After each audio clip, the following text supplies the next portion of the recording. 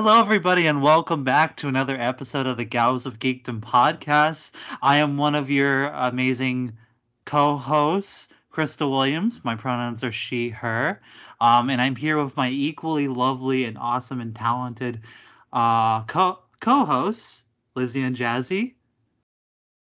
Hi. Hello. I am Lizzie. You can call me she or he, whichever floats your boat. Dope. Jazzy? She, they. Cool. And I think we have a stupid bitch here. A guest who also happens to be a stupid bitch. No, I'm kidding. I love you, Ash. We have Ash. Hi, welcome to the show. Hi, everybody. I'm just so happy to be here. My pronouns are she and they, and it's my first time on any podcast, so please be gentle. We will treat you well. Very well. That's all I ask. Stupid bitch. Yep, that's me. This is a running gag to explain You know the joke. what? No. What? Fuck being gentle. We're going in nice and raw. Twilight Saga Eclipse. Oh, wait a minute. So, all right, we're going right into it. Yeah, and Great. yes, we were gonna take a break last week. Well, we did, and then it got lost. Sorry, everybody, that the last week's episode got thrown into a vortex. It happens that way. But this time we are back with another episode covering the Twilight Saga Eclipse. Now, Yay. this is exciting because it's a phenomenal masterpiece of a film, and we are all really excited to talk about how great it is, right? So Eclipse is even within the Twilight. No, that's not true. Breaking Dawn is the fandom's least favorite entry, but Eclipse is not a super popular entry, even within the realm of Twilight fans. I have always been an outlier in that when I was 12 and obsessed with Twilight, Eclipse was my favorite. It was my favorite movie. It was my favorite movie. It is not the best by any means, but it was my favorite. It's also the one where the most fucked up stuff happens. It's the Yeah, when I was a kid and, every teenage girl was like super crazy about Twilight, me being the egg that I was, didn't wanted to think, hey, I should watch what they're watching. Nothing crazy about that, right? yeah. This movie sucked. You're I'm going just for gonna the get- obvious joke there, right? Yeah, I'm just saying that this movie fucking sucked. I liked it marginally better than New Moon, but I do mean marginally. Like, in many ways, I think this is just as bad as the last one. I actually mildly disagree, but I do think it's also bad. But I'm not gonna defend certain aspects. I will say that what I liked most out of this film was at least it had a fucking somewhat entertaining, albeit kind of shitty action scene in the end, which was like better than New Moon's fucking snail ass pace. And that's fair. That's one of the reasons why I think it's marginally better, but the action scene wasn't exactly good. It was just bad and dumb, and I was laughing through most of it. Like, there's this bit where, like, the one vampire dude gets his fucking hand bitten off, and he just goes, Eclipse is certainly paced better overall. Yes, it's a better pace. Mm-hmm. Oh, I'm gonna disagree. I'm gonna disagree. I think Really? the pacing is just as bad. Nothing happened for the first half of this movie. Nothing fucking happened. It's a nothing movie, to paraphrase I Hate Everything. It is a nothing movie. Jazzy, like, you laid it out absolutely perfectly. Like, the reason why this movie is an absolute failure. It's a filler movie. Like, nothing happens. Like, right, the like, characters are in the same place by the end as they were at the beginning. The only difference is the fucking Bryce Dallas Howard vampire is dead, but she was such a non-entity in the other movies that you could have just ignored her, and I don't think anyone would have cared. Listen to me. In the books, like, you know how in the movie we're occasionally like flashing over to Seattle where the newborn army is building? Yes. That's not in the books at all. Right. That's from a supplementary novel, isn't it? Yes. It's based on the short Second Life of Bree Tanner, which is so much more interesting. It was a novella that came out after the fact that was so much more interesting than the actual book. I wouldn't doubt that because the side characters are so much more interesting than the main three, which, by the way, you guys were right. After I said I liked Jacob in New Moon, you guys were right. I fucking hate his guts now. He is just as manipulative as Edward sexual assault tropes? Yeah! Wonderful! Jacob, listen, buddy. No means no, okay? But this movie is so much better than New Moon, I guess. I didn't say it was so much better. I'm just saying it was better. The thing about Eclipse is that its director, David Slade, he has talent. His filmography, if you look through it, like, he's directed good stuff. Like, he's done 30 Days of Night. He's done episodes of Black Mirror, like Metalhead and Bandersnatch. And I will say, on a purely cinematography level, there's a lot of this movie that did look better than the last one, though I still think on a cinematography level it looks fucking shit. But, like, a lot of scenes aren't framed well, and when they're doing the last action scene, it gets Hunger Games level of shaky cam. Which I guess was just a thing with YA novel adaptations at that time, was bad shaky cam action scenes. It wasn't just with YA novels. It was like with every action film in the late aughts and early 2010s. They were fair all enough. about the shaky cam. I don't know. Maybe it's because they were in a field when this battle was happening, but I was getting such fucking Hunger Games flashbacks. And no, that's not a good thing. May I share my favorite part of this movie? Yes, please. Go ahead. And this has always been a little detail in this movie that I always liked. They added it. It wasn't in the books. But the vampire Emmett and the werewolf Paul have this mini friendship arc. I did like Emmett. I'll give him that. In the backdrop of this movie that I've always liked a lot, because they have like a fight in no man's land at the beginning of the movie, and then during training they have like a stare down again, and then in the final battle they like protect each other, and I always liked that as a detail, and I'd always wished that it should have ended with them kissing. Yeah, it should. Honestly, I think Twilight would be better if it was more queer. Like, throughout this entire dick measuring contest between Edward and Jacob, I was just sitting here thinking, just have a fucking problematic polycule, guys. It'll solve everything. Right fan at this point is like, why is it just like, I brought this up before, but Stephenie Meyer is Mormon. Like, they're all about polyamory. Well, for some people. They're all about polygamy, part of the which Church of Latter-day Saints. I was gonna say they're more about polygamy, which is slightly different, but yeah. But like, it's like, I'll say this.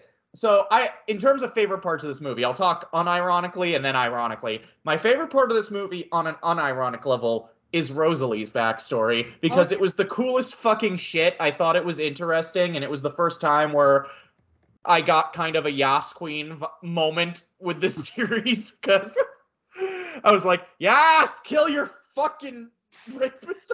Yeah, I was like, okay, but they cut out one of the cooler parts of that from the book, actually, which is that Rosalie did not drink she killed all of them. She didn't drink any of their blood. That's cool. It's such a neat detail, which is that, like, I wanted them dead and I didn't want them inside me. And it's like, that's great. Exactly. And I was kind of invested in that. I'm not going to lie. Like, I was kind of invested. My favorite part on an ironic level, there's a bit where Bella punches Jacob in the face after he's very creepy and breaks her fucking hand, and it made me laugh, but the music insists it's a super serious moment. Very army moment right there. I need to do. I'll let you finish, Jazzy. After you're done, I need to do a roundup of misogyny in this movie. There's a lot. Okay. I'll help you with that. 10 years. So I'll help you with that. The whole fucking movie is misogynist. Okay, so while we all like Rosalie's backstory, can we talk about Jasper's? What the? Ah! I forgot about that. Why? I had pushed that out of my brain because I couldn't process why someone thought this was a good. You tried to suppress the memory, Jazzy, but I brought it back to light. I'm Fuck sorry. Fuck you. It's just this is like the one backstory in this series so far where I'm like, fuck off, it's so bad. Like, why would you make your child-killing Confederate... Why would you make one of your characters a child-killing Confederate soldier? That removes all sympathy. I guess Stephenie Meyer was okay with that. That, like, removes any sympathy you could have for this character. Why did you not just make him a Union soldier? That would have been better! Because Stephenie is racist. Yes. He was a Southern guy. Because Stephenie Meyer wanted Jasper to be, like, listen, Stephenie Meyer literally got his human name is Jasper Whitlock. Stephenie Meyer literally got both of those names looking through records of Confederate soldiers. Like that, before she even had this character's name, she saw no problem with that. And it's so frustrating, because she wanted to do the Scarlett O'Hara Gone with the Wind, romantic Southern charm, antebellum South bullshit. You can listen to me, Stephenie, in your novel, in your supernatural fantasy romance novel about vampires, you can have your antebellum era charming Southern boy be against slavery. Right? You can do it. You can. You can make him a soldier for the Union. You can make him a spy. You can make him a spy for the Union and the Confederacy if you want the hat that badly. But like. Well, we all know why she didn't. Like, we know her motives, right? I mean, the pushback against more diverse casting for the films. She's racist. Yes, she. Like, there's no dancing around it. Nope, right. None at all. Like, you can't. I think that's an impossible fact to debate. Like, she voted Trump. Oh, I didn't know that. Oh, fuck her. Okay. No, I'm just saying. I mean, that doesn't surprise me. No, I have no proof of this, but I know it. So can I just say with this fucking movie that I didn't care for a lot of these characters, like a lot of the main characters, like at before, but this one made me outright despise all three mains, like especially I didn't want to go into these films hating Bella because like I knew it was kind of an overdone thing to hate Bella, but this film made me fucking despise Bella Swan. I hated her so fucking much. She is so manipulative. She is so stupid at times. I just don't like her as a character. And like on top of that, she goes through no change in any of these movies. She is still the same character at the end of Eclipse that she was at the beginning of Twilight. But I guess she gets everything she wants, like that undead fucking cock inside her. Because she's supposed to be a surrogate character for the audience. It's fucking garbage. With Bella's character is that she gets, by the end of the series, she gets everything she wants. She sacrifices, and it's the biggest problem with her character, bar none. It's really frustrating. Like, could she be called a Mary Sue? No, she's got.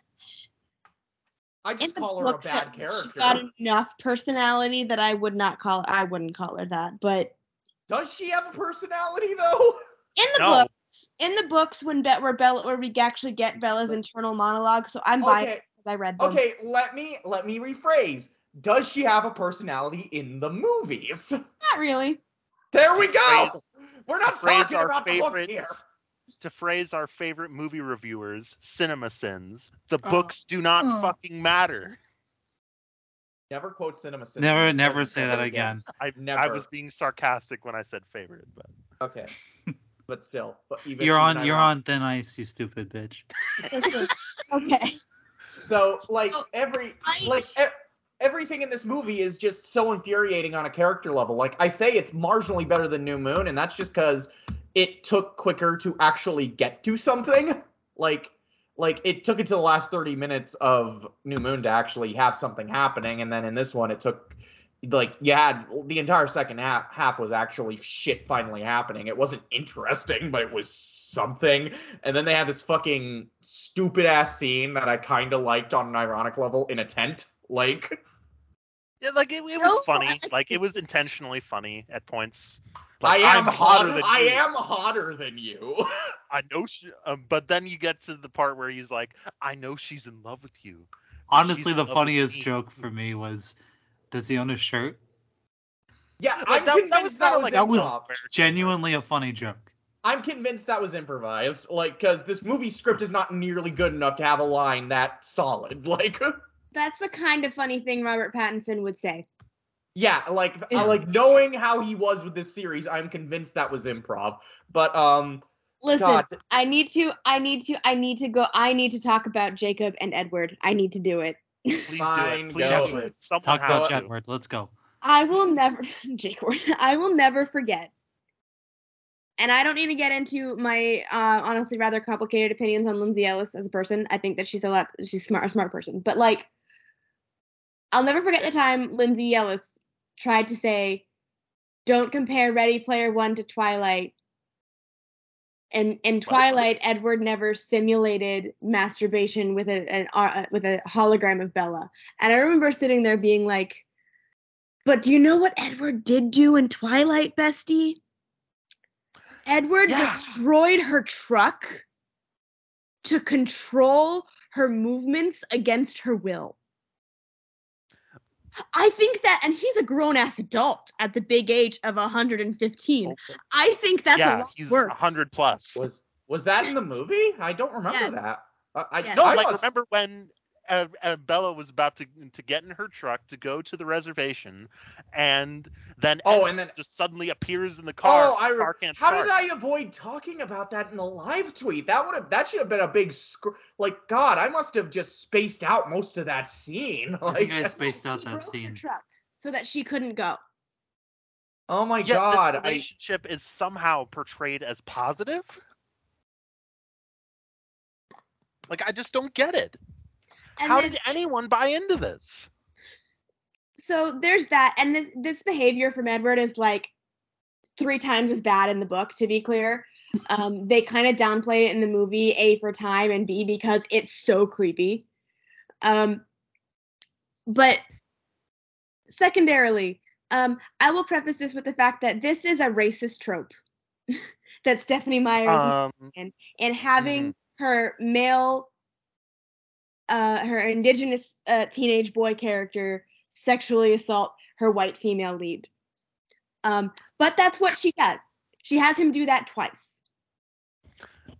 And for me, the moment that happened, and then so this happens twice, right? As there's the part where he forcibly kisses her against her will, and then when she punches him, he laughs at her.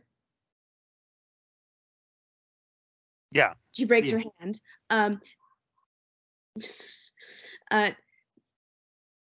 First of all, just for me, that is so beat by beat, markedly similar to a thing that has happened to me personally. I've never been able to divorce it, and it's so like I was never able to care for or root for Jacob again after that happened. And furthermore, later he somehow does something even worse later in the movie when he threatens suicide to emotionally manipulate her into kissing her again. Oh my God. This is something. Who can forget that? Supposed to be the big romantic Team Jacob moment, and I hate it so much. Like, this is something I notice in a lot of shitty romances with love triangle aspects to them, is that if someone's more interested in seeing a character with someone else rather than who the writers intended, they'll usually make if they're not a good writer, which is most of the time, they'll usually go ahead and make the character people want to see him with completely unlikable in an effort to make the other character look good. Because it's easier. It's easier to evolve Jacob's character into a racist trope than to make Edward more likable. Mm-hmm.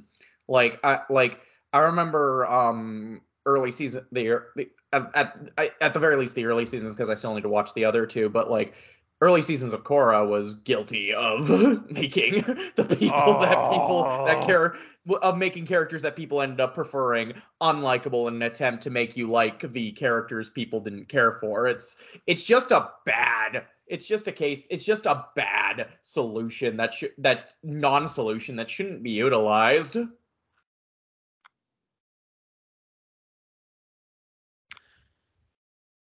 Yeah, like when I watched Twilight and New Moon for the first time, like I was full steam ahead, Team Jacob. I was on the Jacob train, like big time. And then Eclipse happened. And I'm aware that it's only I only know a few details about the next two movies, but I know it's probably going to get worse. So. Oh, by the way, yeah. I found out when watching this, I thought I had seen it before. I guess I had not. So this is my first time. I realized that I've seen Twilight and New Moon and then skipped all the way to Breaking Dawn Part 2. You can do that very easily because nothing happens in Eclipse. Right. Substance. Like I said. I said before. Yeah. Go ahead. Yeah. Go ahead. No, yeah, you were about to say. We had mentioned that the characters more or less end the film the exact same way they started. Bella and Edward are together, and Jacob is Sad Wolf. Mm-hmm. And I also mentioned in my review on Letterboxd that Eclipse is essentially the Iron Man 2 of the Twilight Saga, in that it's boring filler, and the only purpose it could possibly serve is to set up Breaking Dawn. That's it. That's Eclipse. I can't even say it does. I can't even say it does that. I don't think it does that. I think it's just it's a space filler. Like, I don't fucking like Iron Man 2 at all, but I'll give it this. It did set up other films. Like, if that was the goal, congratulations, you did it. This one doesn't even set up a movie. It just has nothing happening for 2 hours. No, I didn't say there was like good setup. There was like, saying like, oh, here's the Volturi. They're coming. They had that in New Moon. They had that in New Moon. They set up that Bella has to become a vampire now. She doesn't really have much of a choice anymore. The Volturi is going to come, so there's going to be conflict there. They set up that Edward wants to marry Bella before he'll turn her into a vampire. That's it. So you can skip this. They end New Moon there. They end Eclipse in the exact same place. Yeah, you could watch Breaking Dawn both parts, and your experience will be 100% the same if you skip the only difference is that you will not get a scene of a guy getting his hand chopped off and going, "Ah!" And I think that's very valuable to the movie going experience. Why did they turn to stone? I don't know. That's another thing. Like the vampires are like the vampires are made of stone, and I'm not sure. Lizzie, is that a book thing? Yeah. Well, the idea is that their skin is like diamonds. Oh, okay. Duh. Like I thought that it was just established in the first movie. And that's why they sparkle. Their skin is like diamonds. Okay, so that means they're made of stone? Essentially, that's the closest. That's the best I think that the approximation they could come to what it would look like for you to break a diamond in half. Okay. That's stupid. I mean, there's a lot of stupid things in this, so yeah. So that tracks. It tracks. Yeah, it tracks. It's just par for the course. This movie didn't even have Face Punch, though. Face Punch. Unfortunately. No, we got a gross appropriation of Native American legends. Yeah, we did get that. So, I mean, if that's your thing, racism, you'll like this movie. Yay, racism! I'm once again gonna take this moment to remind people that the Quileute tribe, a real Native American tribe from which Stephenie Meyer appropriated all of this mythos for her shitty books, has received zero money from Stephenie Meyer or from the multi-million-dollar franchise that is Twilight, and is currently trying to raise money to move to higher ground because they are presently at rising water risk from climate change. So there'll be a link for that to donate if you can or would like to under Yeah, I'll keep might just do linking. that. Yeah. I did that for the last one. I added a tweet to the end of the last one, and I'll do the same thing for this time because I agree with you. That's important to bring up. But yeah, I'll definitely donate. Yeah, I probably will as well. But yeah, so this movie, but yeah, it's so weird that you had the vampire suddenly made of stone, because to me it just felt like an effort to not get the movie an R rating. Because I feel like if you had that many decapitations and shit with actual blood and gore, it probably would have at least veered into R territory. It was definitely trying to keep the PG-13. So they know but it's very much always been in the Twilight mythos that they don't have any blood. Okay, but that when you break them, they break into pieces. They don't. Right. But I was gonna say it's weird because I watched the extended cut. Like I've been watching these movies on Peacock TV for free, with the only cost being that I get commercials. But whatever, it's better than paying for these fucking movies, honestly. Wait, on Peacock or Tubi? You mean, right? Is it Peacock or I can't remember. They're on Netflix. Are they? Yeah. I remember because it was a huge deal back in July when they all went on Netflix. I remember because me and my girlfriend made Bloody Sangria and planned a marathon. Hold on, I'm on Netflix now. I could have sworn I looked. No, they're not here. I'm looking them up right now. The first thing that pops up when I search Twilight is the first thing that pops up when I search Twilight is the Taylor Lautner movie Abduction, which from what I'm aware killed his career. So. But Freddy versus Jason is a suggestion, so I will probably watch that. Oh, I think it was on Netflix. Freddy versus Jason is fun. Did they take it off? No, it is on there. I searched Twilight, and one of the fourth suggestion was Freddy versus Jason. Oh, I know. I'm saying I think they did have it on Netflix. They absolutely did, because I watched all of them on Netflix. So they took it off. They took them off. Oh my god! But probably to put them on Peacock or whatever you're watching it on, Jess. Yeah. So the point is, hold on, let me fucking watch Twilight. Oh, it's Pluto. We were both wrong. Okay, yeah, I am usually wrong. I was gonna say I could have sworn it started with a P at least, so because these movies are piss. Freddy vs. Jason is a way better movie than any of the Twilight movies. Yes, I agree. No question. The point I was trying to make is that I watched these movies for free on Pluto TV because they're available on there for free legally. The only cost is that there are commercial breaks, which, fine, I don't like it, but it's better than giving money to these fucking movies, honestly. Anyway, so there's two costs of watching these movies on Pluto. One is the fact that there are ads, and two, it's the extended versions. So you get more of them. It's their longer movies. And I find it weird that for this extended cut, which I believe they're all unrated, even there the vampires are made of stone. So that's why I was wondering, what the fuck is going on? Oh, I've been watching the theatrical versions of these films, so I think my experience is different. I don't even think there's much of a difference between the two versions, just some No, there's not. I have watched every a lot longer, scene for all of these movies. There is no difference. So basically, so basically, they just sold people a second version of the movie without really adding much to it. Lord of the Rings. Surprisingly, this is not Lord of the Rings. I know, shocking, right? I know, it's better than Lord of the Rings. So never fucking say that shit to me again. Never ever again. Say what? I'm not gonna repeat it. No, wait. What do you not want me to say? I'm not repeating it, Crystal. Crystal? Is that what you're doing now? Yes. Crystal, more like Chris Short. Shut the fuck up. I'll be here all week. No, you won't. You'll be here until the end of the episode. Or am I? And then we'll murder you. Yeah. That's what happens to our guests. Please make it quick. Please make it quick. No one escapes. Why do you think I'm single now? What a twist. I'm a we're actually all vampires. Yes.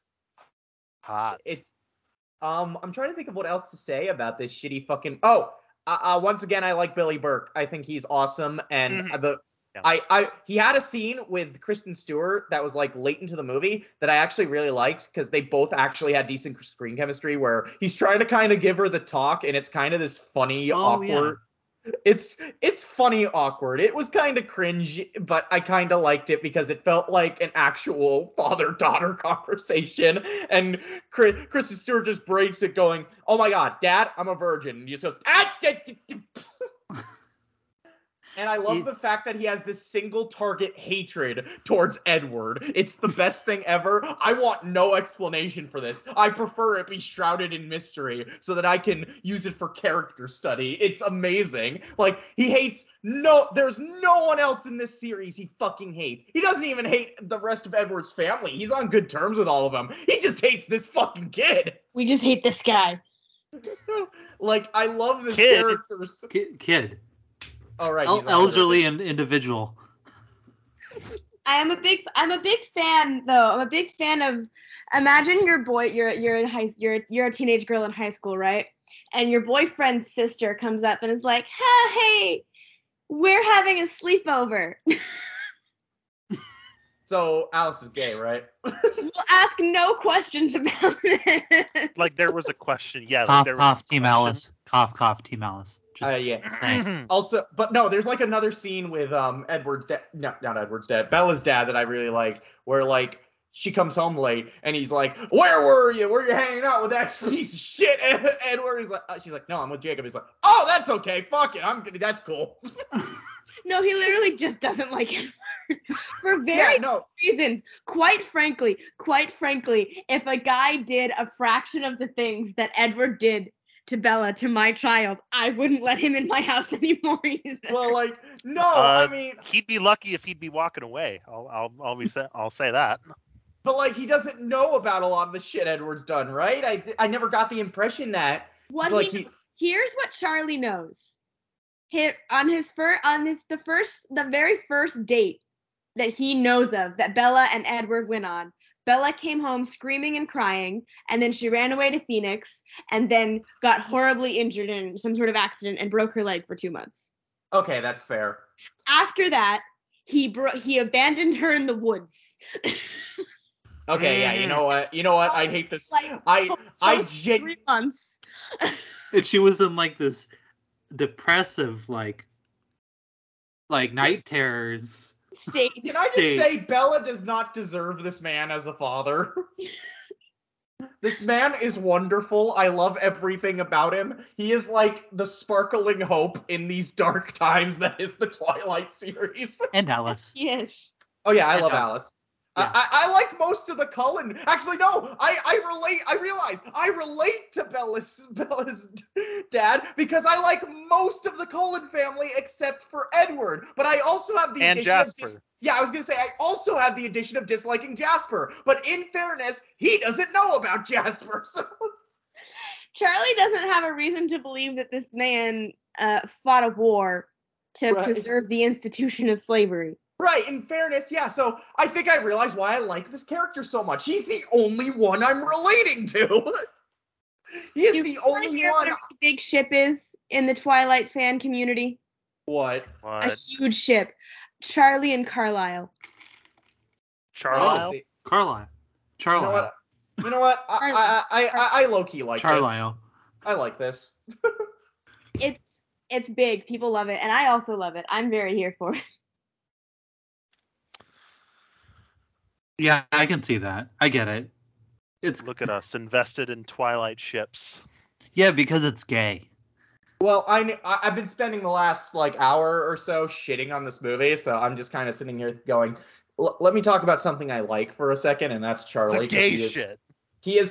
Charlie is consistently the best character, and I have a feeling I'm still going to say that even after both Breaking Dawn movies, and I hope to God Stephanie didn't do anything to make him unlikable in those last 2 movies. Please, God, no. Let me have one good thing in my life. Not really. Stephanie does make a poor writing choice in my assessment. in the last one, but that it doesn't really reflect horribly on Charlie, in my opinion. Good. I have having lost track of her own timeline, because it's easy to forget with everything that happens, especially by the end of Breaking Dawn. It's easy to look at all of this and be like, this has been like a couple years, right? It's been a year and a half. Oh, Jesus. The whole of these stories takes place in under 2 years. It is insane. But no, I was kind of worried because like Charlie was like the last character. Like I still like most of the Cullens, but in terms of like characters I just really liked and attached to, Charlie was like the only one at this point. And it was like I won't survive if they do something bad with him like they did with Jacob. I'd be so like I think not to worry. I think that would actually negatively affect me emotionally, and I'm not even invested in these fucking movies. Well, you are now, since we're doing it for the show. No, I'm just having fun giving them shit. It's great. Like, they're terrible movies, but I'm having fun talking about them, and I can't wait to talk about both Breaking Dawn movies, directed by the same man that gave us the Beauty and the Beast remake. Fucking murder me. Wait, seriously? I did not know that. Yeah, Bill Condon. Oh, yay. Yay. So what's worse, the Twilight Saga or the feature-length parodies of the Twilight Saga? You mean does vampires suck? Yeah, but there's another one. There's another one? What? Those movies are worse. Because you know what? Yeah. You know what? Look, everything that Freeburg in Twilight that makes me able to appreciate the fact that someone cared about this. I deeply detest movies that are just made out of douchebag spite. Well, the other one that I'm talking about, at the end of it, there's a bit where it says like, oh, this film is dedicated to the Twihards, and it's just a montage of Twihards reacting to the trailer for Eclipse. Huh. I'm not making that up, I swear. What movie is this? I don't even want to say the fucking title. But just Film Brain did a review of it. I forget what it's called, but I know that there was more than one feature-length Twilight parody, and so I know what you're talking about. Yeah, just know that after we're done recording here, look up Film Brain Twilight parody, and you'll see it. It's not Vampires Suck. It's another one. I'm looking it up right now. Oh. Oh. Okay, I see. I get it. I might have to watch this. Actually. Yeah, just look at the review after this is done. I might have to. Yeah, I was gonna say I'll have to watch the review. I'm not watching them. I'm not bothering with fucking Twilight parodies, especially Vampires Suck, because I have a dedicated part, like really small part of my brain that fucking hates that movie, even though I haven't seen it. I mean, I hate Seltzer and Freeburg in general. Yeah, I hate Seltzer and Freeburg in general. I have a deep hatred for, like I just said, that whole like brand of, and yes, it was those two guys who made a lot of them, but it wasn't just them. That whole brand of movie parody, I hate. Yeah, it's just so much. No, like the reason why I hate Vampires Suck in particular, though, despite having not bothered to see it, is that it came out the same weekend as Scott Pilgrim vs. the World, and it beat it at the box office. That's right. Bitter. And I'm bitter. I will always be bitter. No forgiveness. Well, I mean, didn't Scott Pilgrim vs. the World bomb at the box office? Yes, and the competition from Vampires Suck contributed to that.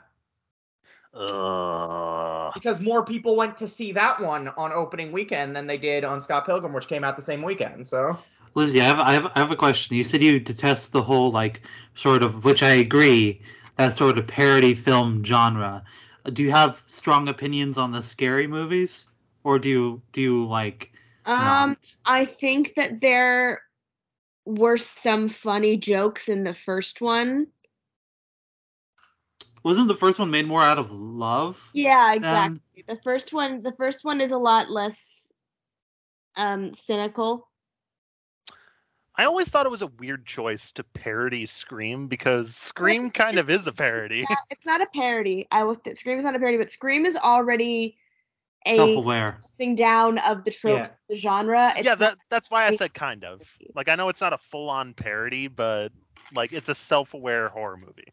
Yeah. Right. It's a dissection. It's a self-aware, fun dissection of slasher films. And I love them. Yeah. I still haven't seen the newer one though.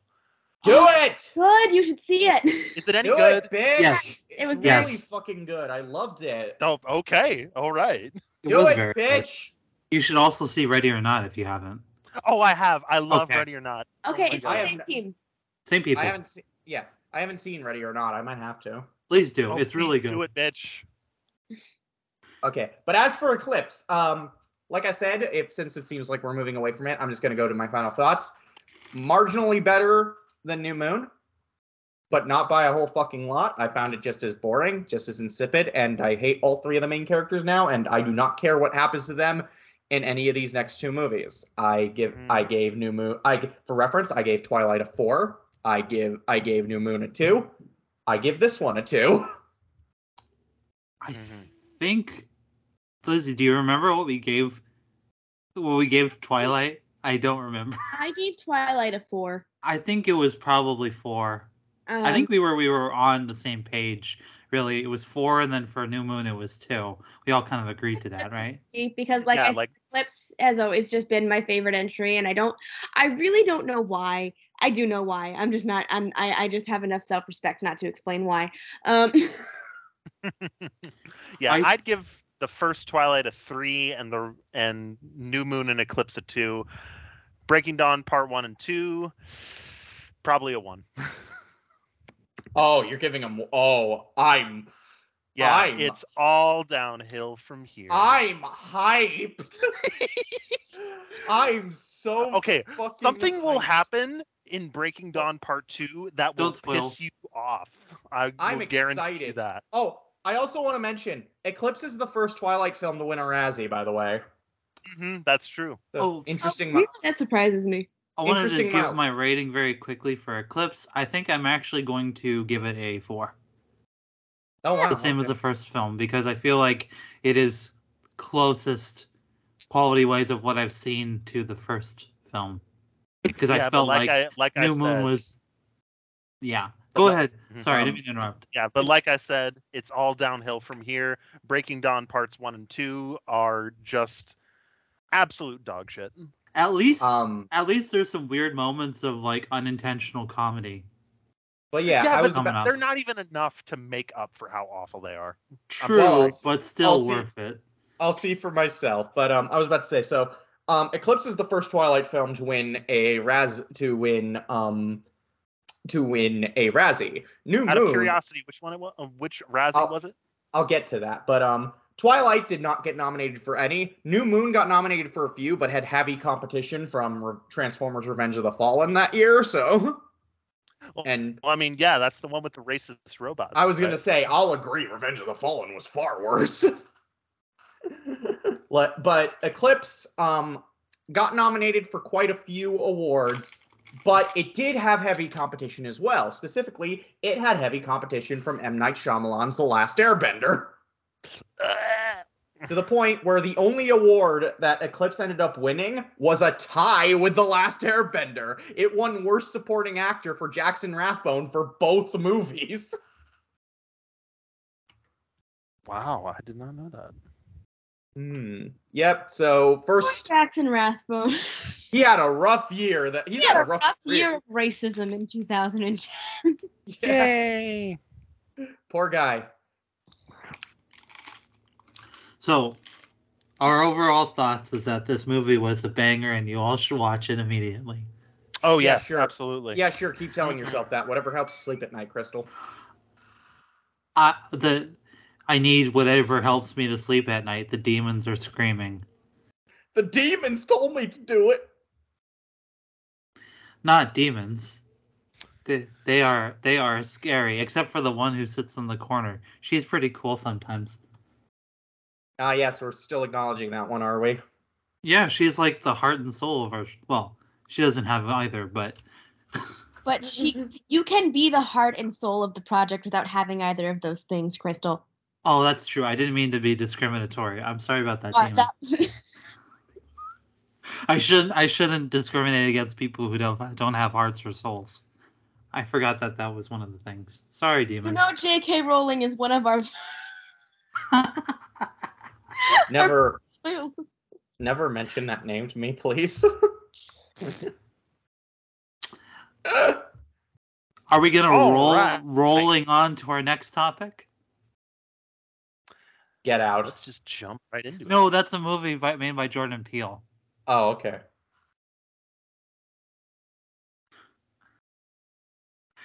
Side note, I'm really looking forward to his next film. It looks really fun. Nope. Yeah.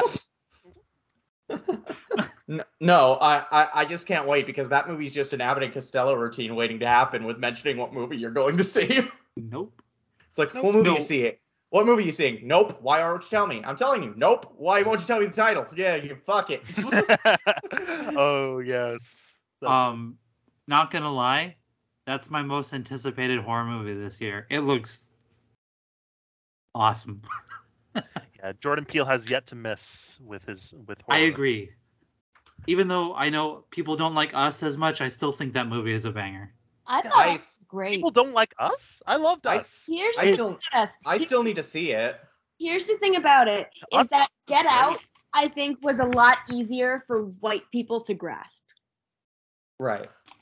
In its messaging. And that's not to say that white people still got the point correctly, but I think white people it was a lot easier for I say this as if I'm not a white person talking, but like I think it was a lot easier for general white audiences to look at Get Out and be like, yes, racism is bad.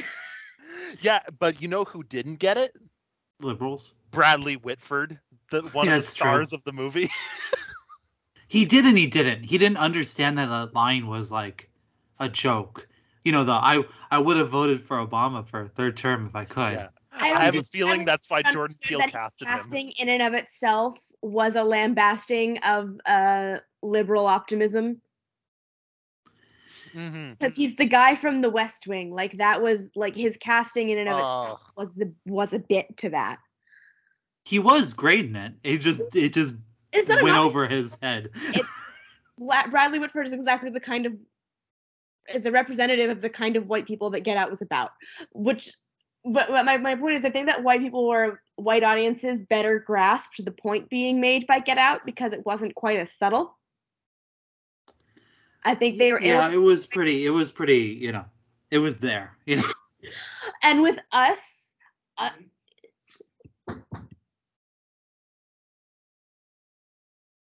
What? What? Sorry. With Us, Get Out. I lost my place. I'm sorry. With Us, it was a much more, I think, subtle messaging. I think it's a more nuanced message. Making a more nuanced point about class and the reliance on the upper class on the suffering of the lower class. It was also less. I mean, race was part of it, but it wasn't like the theme. Yeah. Let's not say too much about it though. I don't want to spoil. Hasn't seen it. Yeah. Yeah. I'm just the person who's always just. I feel like I'm so sorry. I feel like there's so many times on this podcast where you guys mention movies and I'm like, oh, I still haven't seen that one. Shit. No, it's okay. We've all done that. I mentioned it too. I was gonna say I've been watching a 1997 anime the last couple weeks. So. Yeah. When Phantom of the Opera comes up. Oh. I love Phantom of the Opera. Not me having no understanding of that whatsoever. No, not at all. You almost sound. Don't take this as an insult, Ash. I swear I don't mean it, but the way you just sang that reminded me of fucking Gerard Butler of what? in the movie. It reminded me of Gerard Butler in the movie. I see what you mean. That movie is hilarious, by the way. Like, I don't know. I feel like even when Joel Schumacher does a bad movie, I'm always so overly fascinated with how bad it is. I am weird like that. Because I don't like the movie Phantom of the Opera, but I think it's fucking hilarious because of just all the really bad creative decisions. Oh yeah, I totally understand what you're saying. Yep. No, like. I would recommend that movie, Crystal. That should be your first exposure to Phantom. No. I think when I was just humming that, I was laughing because I was remembering her saying that she didn't know the opening to Phantom of the Opera. You guys talked about it like it's an actual thing that people know. Like, it's one of the most successful fucking musicals ever, Crystal. What are you talking about? Nobody People knows do that. know it. But no, nobody knows that. I am totally normal and not Crystal, an outsider. did I ever tell you about the majesty that is Gerard Butler's performance in the movie? No, I don't think you've mentioned this 30 times. Alone. I don't think you've mentioned this 30 times on this podcast. I don't think you have before. So you remember Russell Crowe in Les Mis? The best part of the movie, yeah. Why? Imagine that, but even worse. Oh, wonderful. I want to see that.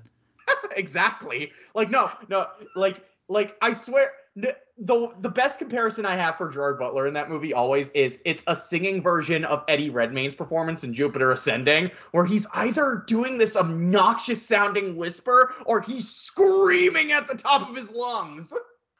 Go! Like, you know what though? I can defend Eddie Redmayne's performance in Jupiter Ascending as verging on camp. Oh, this I'd like to hear. This I'd like oh yes, to hear. You're correct. There is camp to that performance, and it's glorious. I can't say that for Gerard Butler. No, he's like I swear to God. So I've been practicing for years trying to get Music of the Night down. It's something I've always wanted to do a cover. It is a bitch of a song, but I practiced it. I usually try to practice it at least once every week. And whenever I feel bad about not being able to hit the notes, I listen to Gerard Butler's version and remember, you know what?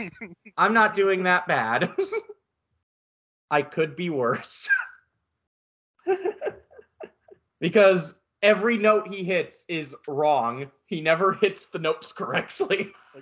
Like I wish I could demonstrate for you, but it's so entertainingly bad. No, my favorite bit is let your mind start a journey from a brand new world. Leave all hold on. I can't say it off the top of my head. I've been practicing this song. You think I could. I can do it when singing, but I can't say it when reciting the lyrics. Hold on. Music of the Night. Like the lyrics I looked for Music of the Night lyrics. Why did it give me lyrics to the actual song Phantom of the Opera? I literally searched Music of the Night lyrics and it said, here's the lyrics to Phantom of the Opera. So the best part of that, the most hilariously bad part of that performance of Music of the Night by Gerard Butler is let your mind start a journey to a strange new world. Leave all thoughts of the world you knew before. Let your soul take you where you long to be. No thoughts. It's head empty. It's this grand bit in the actual stage musical that I unfortunately can't replicate right off. If I'm going to, I have to sing the entire song before because that's just how my fucking brain works. But in the movie, he's like, let your mind start a journey to a strange new world. Leave all thoughts of the world you knew before. Let your soul take you where you long to be. And that beat is so fucking flat. It's so fucking flat. It's so bad. It's hilarious. Even that doesn't do it justice. Crystal, you just have to watch this, please. No, hold on. I'm gonna play it over my phone. No, do not do that. We're gonna get canceled. We're gonna get canceled. That would be bad. That might be a problem. Shit. Yeah, maybe not playing media. Damn it! Podcast as much as you want to. I will listen to said thing at some point, but I also think it's funnier that I don't know it. So I'm considering just ignoring everything and just keeping that the running gag. Just let my rough reenactment be your understanding. I think that might be just funnier for the podcast if I just don't know a thing. But who would know? Nobody knows what you're talking about. It's not an actual thing that people know. Right, no one fucking knows about Phantom of the Opera, right? Yeah, nobody knows about that. It's just this obscure little musical that not many people. It's an off-Broadway musical. It's a very niche musical. Very small niche. You know, not like it's grand, totally unanimously praised sequel Love Never Dies. You guys think that you're joking? Back around October, there was a TikTok audio that used the overture from Phantom of the Opera. Wait, isn't this the controversy? I saw this girl 100% dead face serious. She made a video that was like, "Do y'all think all the people using this know that it's from Phantom of the Opera?" Wow! Yes. Really? 98% of the people using this sound know it's from Phantom of the Opera, bestie. I do. There's so many. Is this just fucking Duncan Crystal time? Like, I guess so. I hate to sound like a boomer, but okay, boomer. So many Gen Z people are like, "Oh, I doubt anyone has ever heard of this." Like, shut up. I swear some Gen Zers piss me the fuck off. Like, I remember seeing a post from one, like, guess going back to what I've been reading and watching over the last 2 weeks. I remember one was about Berserk, like, where they got mad because the manga and the anime, to some extent, any of its anime adaptations to somewhat lesser extents, does portray shit like sexual assault, violence towards women. It portrays a lot of rough subject matter, not understanding that there is a context to what's going on, and it is seen as a very bad thing and actually handled with tact. Okay, boomer. Fuck off. I'm having my boomer moment. Look, I've only just been getting into Berserk, but I have to say, I love that it does have these fucking rough topics, but it knows how to have them. Like, it knows how to... I wish I could contribute to this conversation, because I don't know what you're talking about. Are we going to have the boomer moment where we're going to swear to God, I have seen Gen Z kids, and, like, I'm not one to shit on Gen Z. I'm on the cusp myself. Being born in 98. Jazzy, I think you are too, aren't you? I was born in 95. Is that Gen Z or is that millennial? That is like the year that Gen Z started. So yes, you are. Shit! I'm a millennial. I'm the oldest one. I swear, I will see these kids. I see people who genuinely think that, like, Nickelback or MCR are small bands, and it drives me insane. No. I'm looking it up, and it says a millennial is anyone born between 1980 and 1995. I am on, and Gen Z starts at 96. Fuck you. I could say I'm not Gen Z. Fuck all y'all. The thing is, both of my siblings, my older siblings, are 88 and 93. Right, and I'm not, like, I say shit, but I'm not saying every Gen Z person is a fuck. Oh, no, I know. I'm just saying that kind of affects that kind of situation, right? Where it's like, yeah, I'm technically Gen Z in that I was born in 1998. I was born after 95, but, like, I was raised by boomers, and my siblings were millennials, and that affects, you know, how you perceive the generation you're in.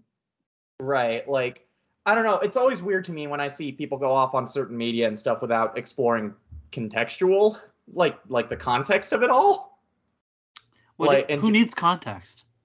Like I said, you have people, you have, like, this, like, thankfully it was it wasn't exactly like widespread criticism of the material. It was just kind of small, but yeah, you had this small but vocal criticism of Berserk that says, oh, it portrayed violence towards women, it portrays sexual assault, it portrays all these fucking dark things, but depiction is not endorsement.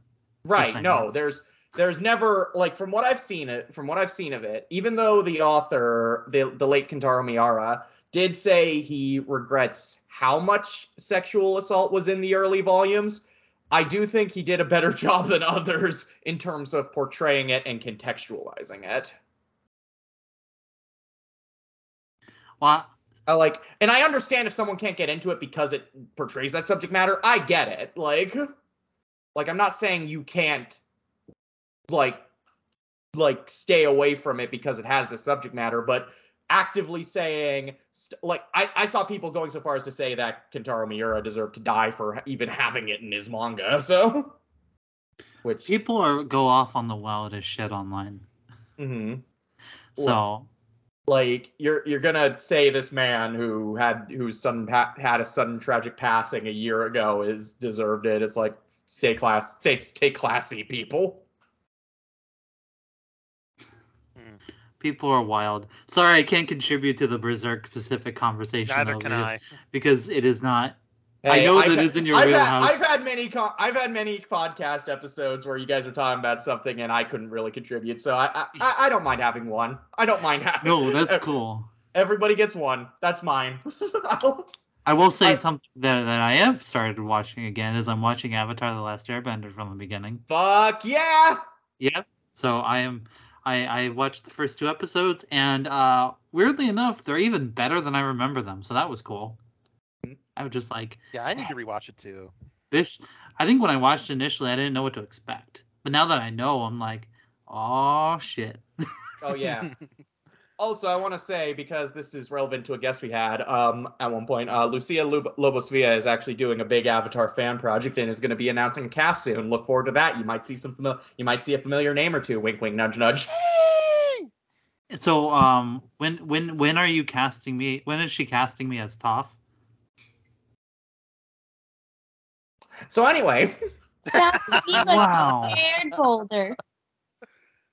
What? Sounds to me like you're scared, Boulder.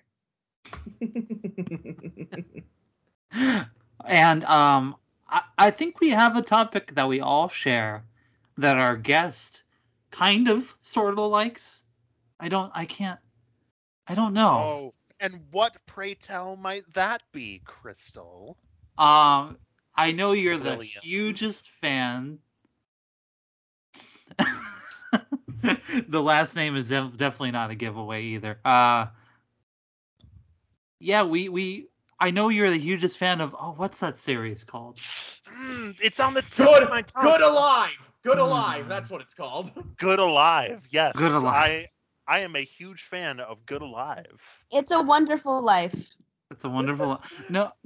I think it's the Evil Dead. Yes, that series. Yes. Now That you series. have it. Um, Yes. What? I may have dabbled or two. I may have also dabbled or two, and I did not I am steal my currently, pseudonym from. As you that. say that, Ash, I am currently zooming into your profile pic saying, oh yeah, dabbled. Definitely dabbled. Dabbled. Dabbled. Yeah, definitely not obsessed. Hey, fun fact: the artwork that Ash and I both have were commissioned by an artist friend of yours. Ash, do you wanna say like a second of that? Mm-hmm. If you're on Yeah. Twitter, you'll see it.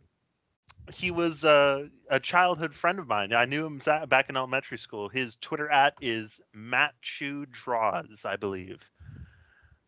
Yeah, so if like the one I currently have on Twitter is a commission, and you can tell the art is very good. So wanted to do a little bit of a shout out while we're talking about this.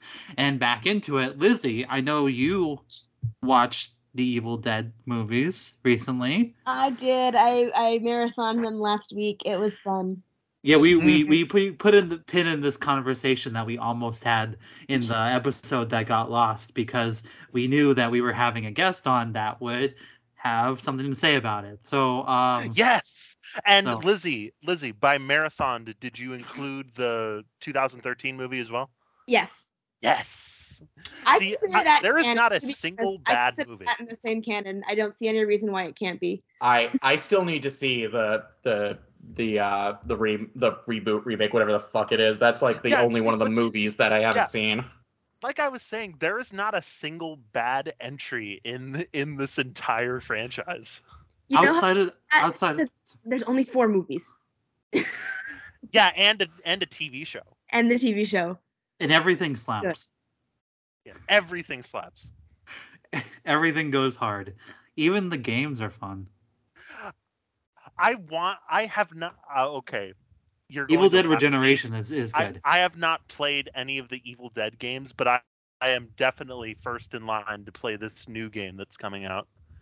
Yes, the new one. It's just called Evil Dead, the game, right? Yeah, that's what it's called. So Evil Dead. Just Keeping it simple. multiplayer, getting to play as the heroes or the Deadites. Seems like a blast. I just saw what Jazzy said. Jazzy, you need to tweet out that. I will. Please do that. I'll retweet it from I'll do that right now. I'll do that right now while we're talking about this. I mean, but I give you no context. All right. Since we're talking Evil Dead, let's go one by one, shall we? Yes. First up, Evil Dead 1981. Thing about that one is, like, I like that one.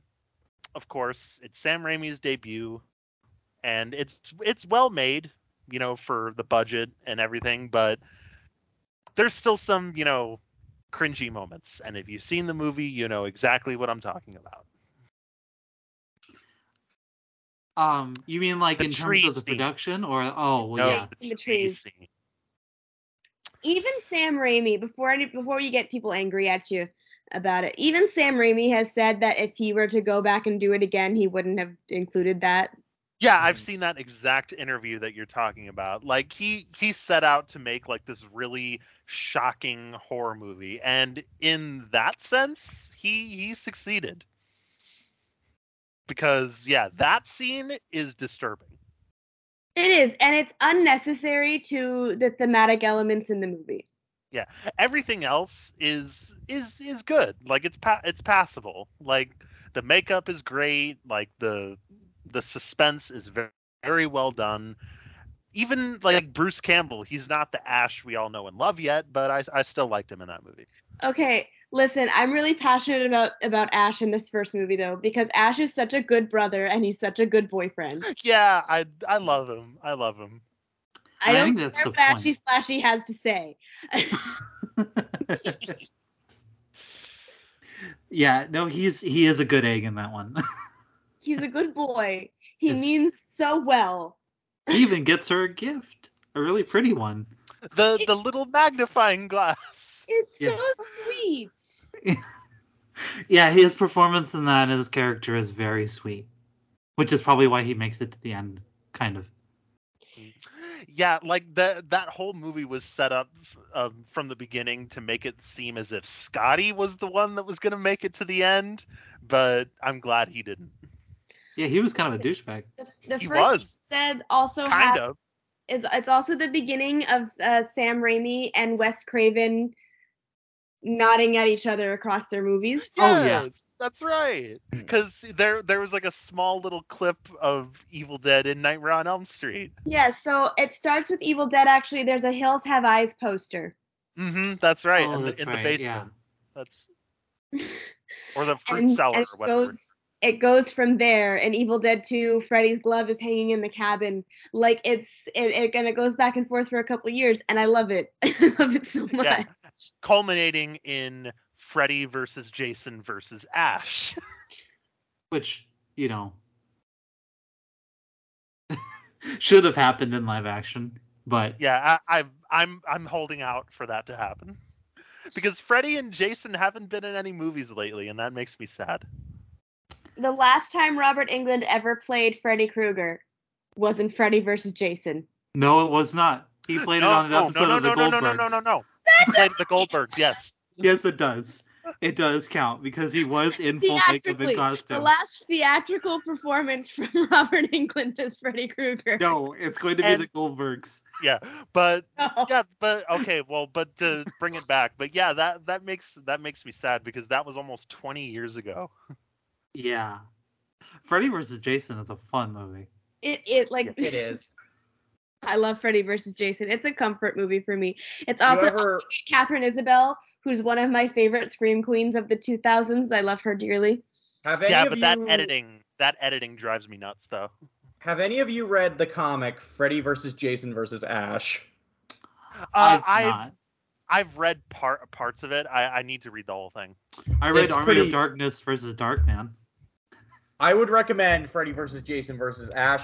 Don't read the sequel to that comic. It's fucking shit. But like the first one is so much fun, and it actually it was based off of an unused script for a film sequel to Freddy vs. Jason. So, and it feels like it. That should have happened. That should have happened. It's like the way they have all these universes collide is so cool, and I think it would have been so much fun to just have, especially when you have like two personalities such as Ash and Freddy going at each other. Like, oh, that is my dream right there. So I think we all in agreement that the first Evil Dead film is a solid, awesome intro to the series. Oh, yeah. Not without it is a issues, bit dated, though. but it is a bit dated. It was made in what, 1980? Yeah, and it definitely 1980. had production issues, especially with Sam Raimi being a first-time director who had moments where he didn't have too much of an idea what he was doing. Like, but I think, well, and I said this one, yeah. The first Evil Dead, I think, holds up so good. I think in so many ways effective horror movie. It still looks so great. For this being his first feature film, for when it was made, the budget it was made on, I look at that movie and I'm like, this movie still looks great to me. Yeah, for what it is, absolutely. Yeah. No question about that. That's such a testament to Sam Raimi's just like raw talent. Mm-hmm. Yeah, but for fast sure. forward 6 years to the movie we all want to talk about, Evil Dead 2. My favorite entry in the whole series. Is it a remake? Who cares? Evil Dead 2 is... It's a C-make. It's a requel. It's a requel, yes. It's a requel. OG requel. Look, let me just say this about Evil Dead 2, and I think this is the best endorsement I can say about it. When I first watched it, I loved it so much that I immediately ordered the film on 4K to be delivered to me. So, you should. The last movie I did that with before Evil Dead 2 was Whiplash. Let that speak for itself. Like, it is one of the single greatest horror films of all time. It is so well constructed that it is arguably the greatest. Time I watch it is arguably the greatest horror comedy film of all time. It is a marvelous piece of gonzo filmmaking cinema with filmmakers who love doing what they're doing. The raw talent behind it and the creativity is off the charts. It's amazing. It's genuinely such every frame of that movie is neat to look at. Perfect phrasing right there. Perfect. Meat. But yeah, this is obviously where the franchise finds, its footing as horror comedy. I mean, who else could love one of the best visual gags in a horror comedy? The farewell to arms on top. Yes, perfect. One of the best gags ever caught on film. With such great character design, makeup, it's a genuine classic. It is one of my favorite films ever. It's so good. Oh my god. It gets better every time you see it. Evil Dead 2 rejuvenated my interest in horror as well. I don't know if I ever told you guys that. This. I don't think you did, but that wouldn't surprise me because, like I said before, Evil Dead is such perfection from beginning to end.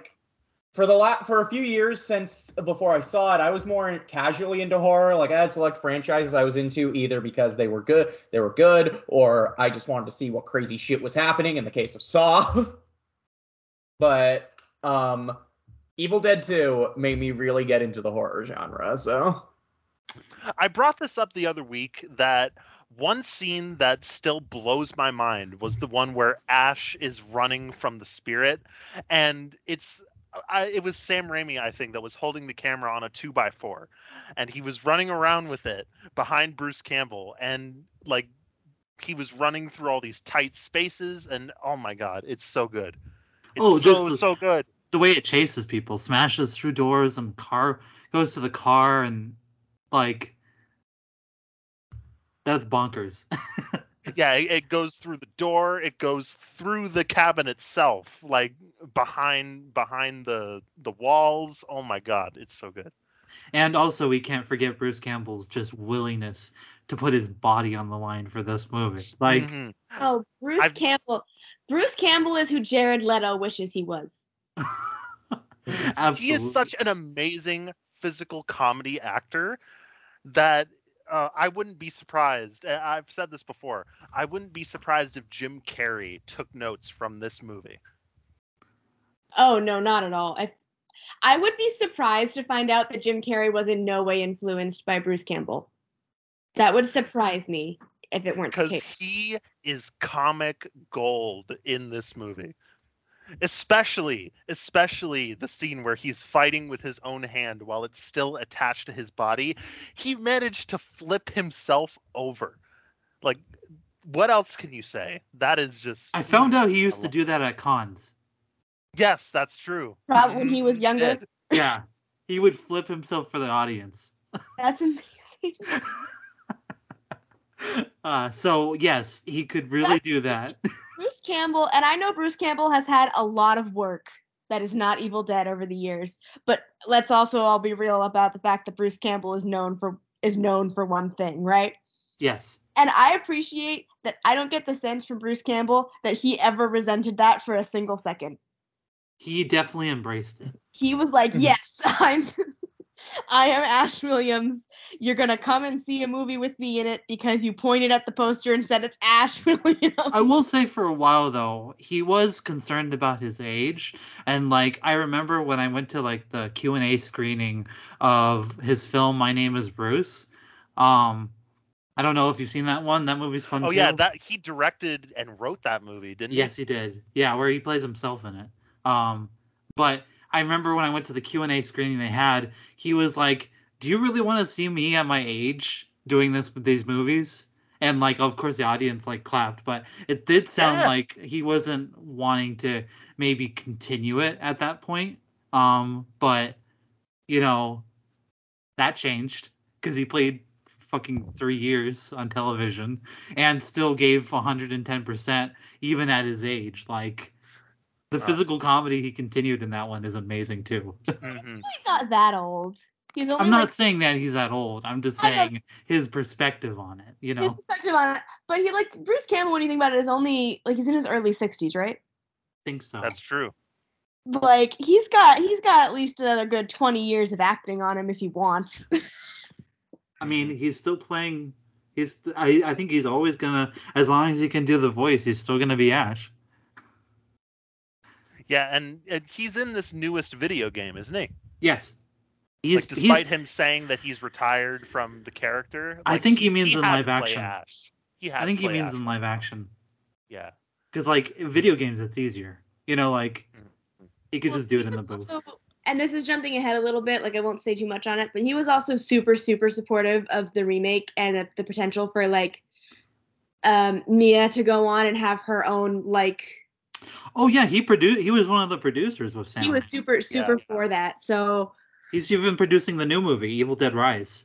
I am interested to see where that one goes, but... It got an R rating, officially. Evil Dead 2, final thoughts. I love it. The series, perfection, 10 out of 10. Yes. It's the absolute perfect version of what it is. Yes. Oh, yeah, 100%.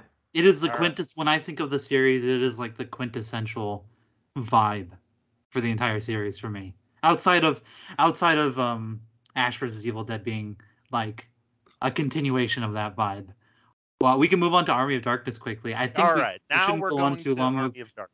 Too much longer with the show, but we'll continue through Evil Dead because this is exciting. Okay. Army of Darkness is the first Evil Dead movie I ever saw. Same. Me too. It seems it's that way for a lot of people, but it was on TV a lot. The first one I saw was actually the first. People are the most comfortable letting kids watch that one. Yeah, because it's very goofy. Like it's. I don't even think I could charitably call it a horror movie. It's a campy adventure movie. Oh, exactly. I said that to my girlfriend. My girlfriend really doesn't like zombie movies, so she doesn't really want to watch the Evil Dead movies, and I respect that. But I said to her, I'm like, I'd still show you Army of Darkness because Army of Darkness isn't a horror movie. And also, it's got horror elements, but it's more like medieval action comedy. Spooky medieval comedy. Yeah. Yeah, and this is a good time to mention like the weird continuity with these movies because each movie stands on its own. Like I said the other week. But in a weird way, it also continues, kind of. Like yeah. But the thing is, at the end of Evil Dead 2, the people back in time are kind of celebrating Ash, but at the beginning of Army of Darkness, they imprison the guy.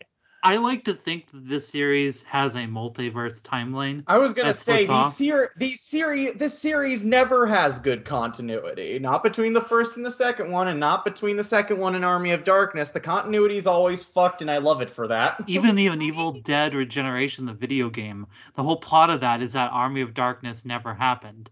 Evil Dead 2 happens, and then Ash is put into a mental institution because they think he murdered everyone and went crazy, and it continues from there. Just saying.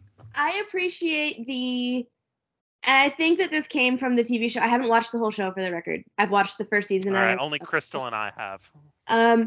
I think that this comes from the TV show, but this thing someone said to me on Twitter when I was commenting about exactly that, which is that the idea that it's all canon. It's just that with each entry, Ash's memory of these events gets worse. That's funny. Because he's kind of going crazy. That is a funny theory. I like that. I'm gonna go with that. Anyway, despite continuity issues, I fucking adore Army of Darkness. Like, I'm just gonna say it. I like it more than the first one. I like it more than the first one.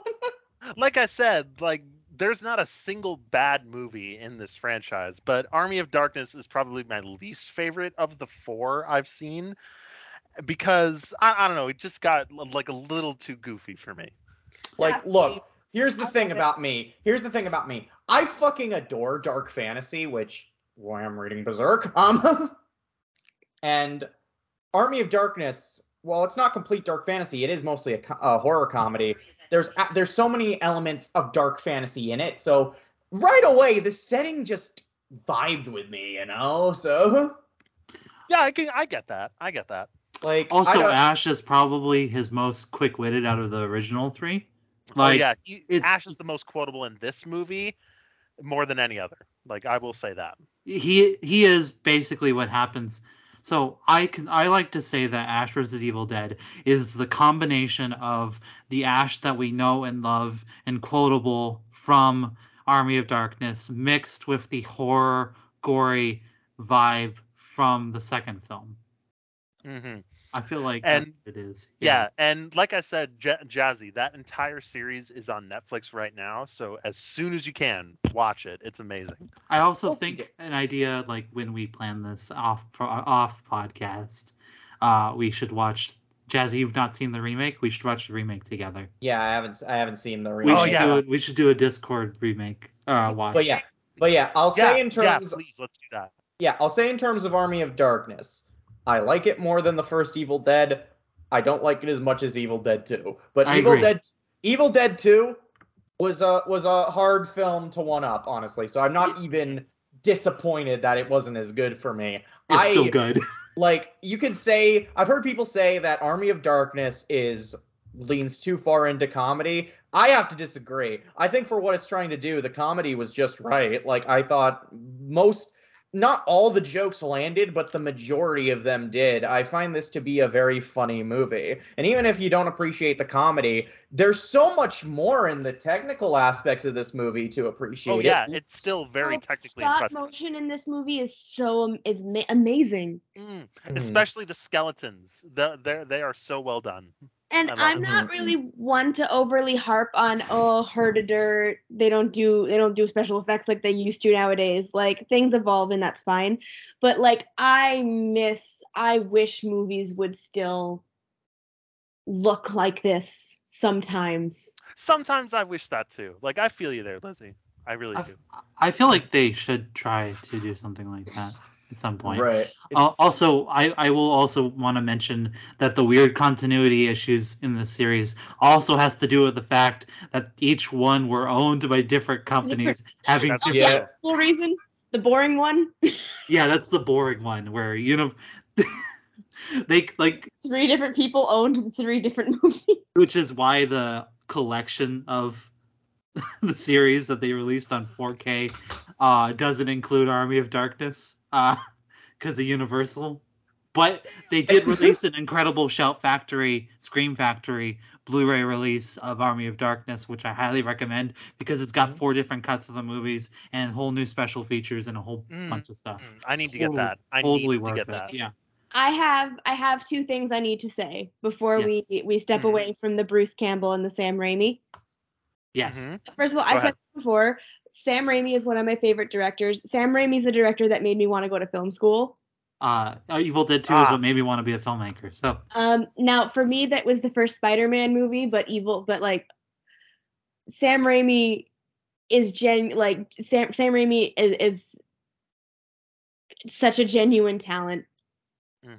And he's a creative visionary, and I think that there's something so spectacular to be said about the fact that he made this honestly like almost perfect franchise where each movie is functionally a different genre and they all cohesively work together as a trilogy. Like like I think it just speaks to everything that makes Sam Raimi a phenomenal filmmaker and such a standout from his era that I think is important, and I think it could stand to be appreciated.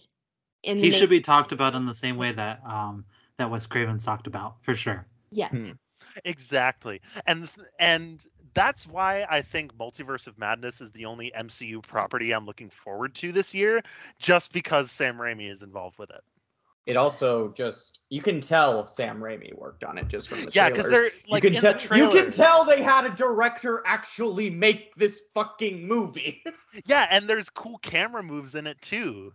Like you can tell this is Sam Raimi. And I mean, he hasn't made a movie in a while, so I would imagine they would give him a lot of room to breathe. What's the last? Y'all see the headline that it was gonna be from Kevin Feige that it's gonna be like Evil Dead 2. Oh yes. Oh, I don't know. That's a big thing for you to say, my bro. That is a high bar to meet. That is a high bar, and that is a very high bar. We'll have to see how that goes. Like, so it's, I have to say, between No Way Home and this upcoming Doctor Strange movie, I am at least, I'll say this, I'm a bit more interested in MCU films than I usually am this last year. Really? For me, it's the other way around. Like, Multiverse of Madness is the only thing I'm looking forward to, and everything else I'm just kind of. Well, like most of the time, I'm like with everything Marvel produces, but this is the first time where there have been in a while where there have been individual films where I'm like, okay, I actually want to see this. I actually want to go out of my way to see this rather than seeing it out of obligation like I am with. Yeah. Like, because that's fine. I have no doubt that I'm probably going to need to do some major catch up on the fucking MCU over the last few entries, and I'm not looking forward to it, honestly, just because these movies are. I'll be transparent. These movies are rarely, if ever, my thing. I was actually very impressed with No Way Home because that was a movie where it wasn't just, that was fine. That was a movie I genuinely fucking loved. Yes, so. I loved it too. I love No Way Home. Yeah.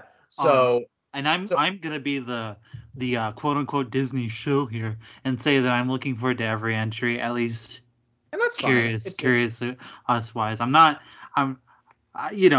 As the internet like to dub me, I'm the Disney shill. Right. I don't I'm not big into the MCU, but I'm not gonna fault people for enjoying it. It has an audience for a reason. Like you enjoy it, that's fine. Like I said, right. I'm just looking forward to Multiverse of Madness, and we'll see where it goes from there.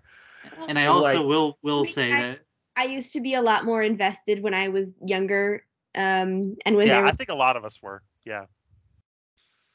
And kind of going off of the MCU back into Evil Dead and say that we all have a huge big soft spot for this franchise, which is exciting because I've rarely met people in my life that have been into it like I have. So I have to make another point real quick.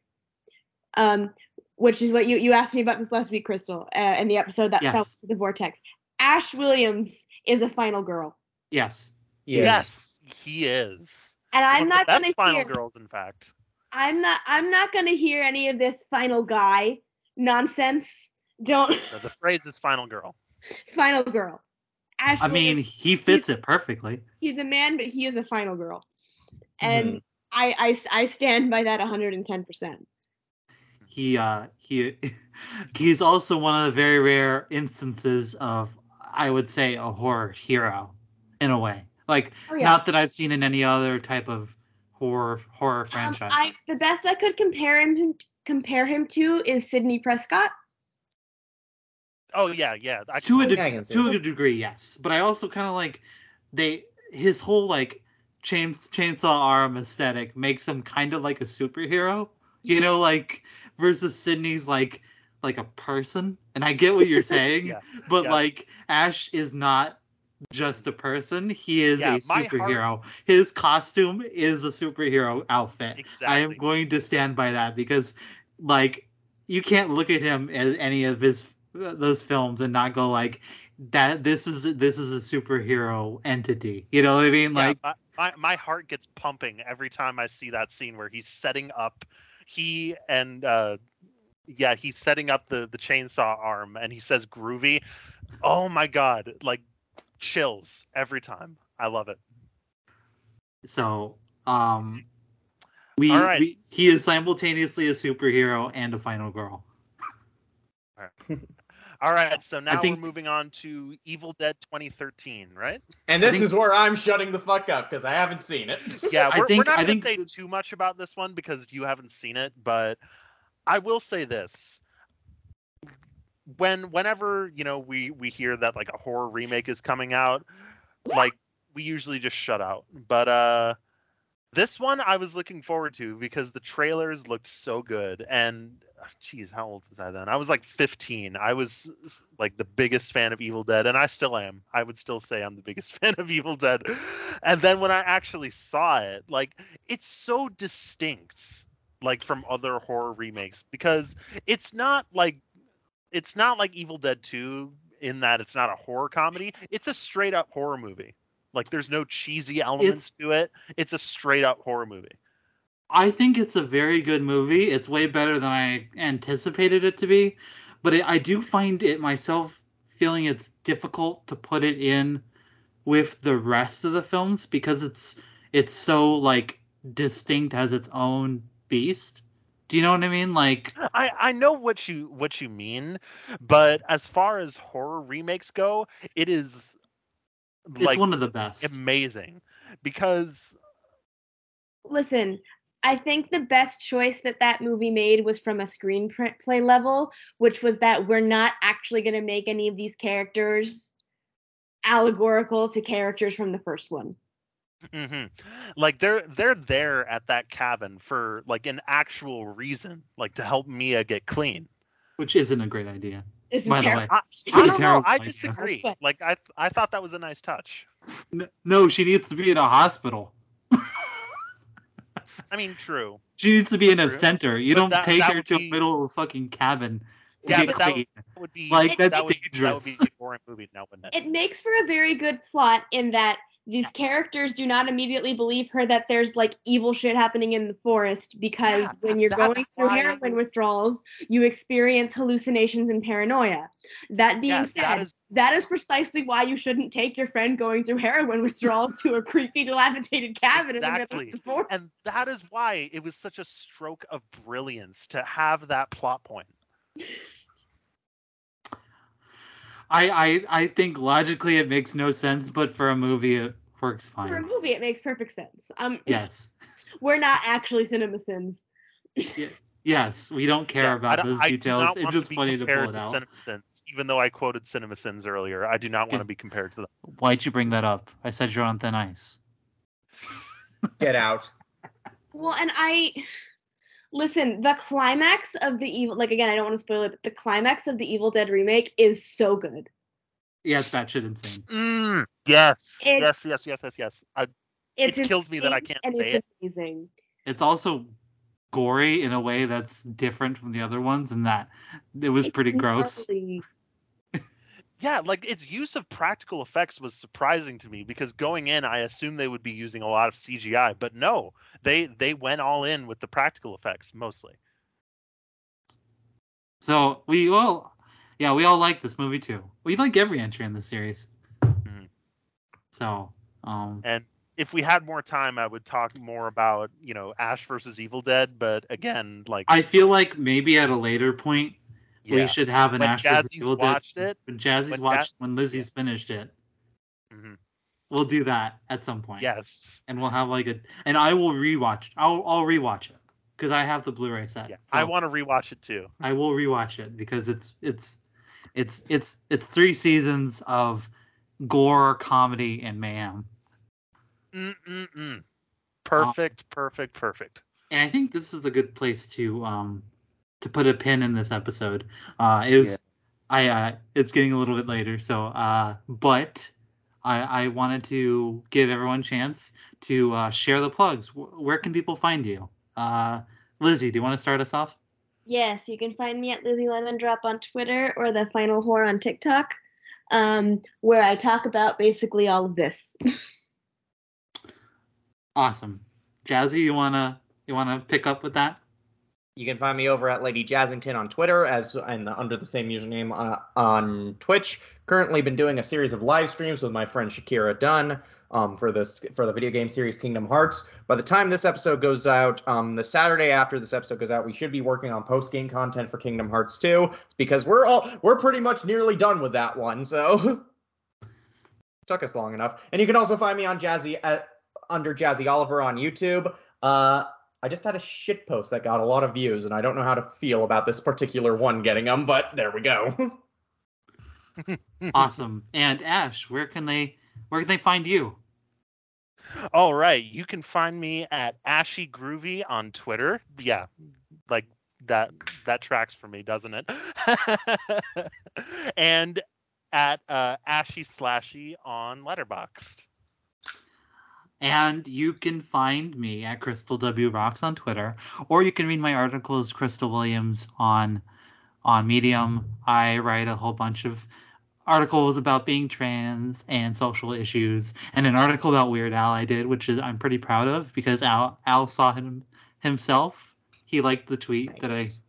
that I did on it, so and it apparently did fairly well. So definitely check all that out. But Ash, thank you for being on our show. It was fun to have you. Thank you so much for having me. It's been a dream of mine to be on this podcast, like ever since I first started listening to it. And once we're done here, I'm probably going to be diving right into Breaking Dawn Part 1. Pray for me. Yay! Breaking Yawn, you mean? Breaking more Yawn. More like Breaking Dong. Breaking Dong. I'm the funniest funny. You yeah, I just realized I did not make a sex joke this entire episode, and I feel bad that the first sex joke comes from Jazzy. Is this what victory tastes like? No, wait. No, that's I made a sex joke earlier. Victory tastes a little bit stickier than that. Okay, no. I'm done. You didn't catch on when I said it's my first time, so I'll be gentle. So please be gentle. Damn it! Oh yeah, you won. You didn't catch on? This is why I can't have nice things. And with that being said, thank you for listening to another episode of the Gals of Geekdom podcast. We will be here next time with Breaking Dawn Part 1. So until then, goodbye, everybody. We love you. Bye! Mwah! Bye-bye.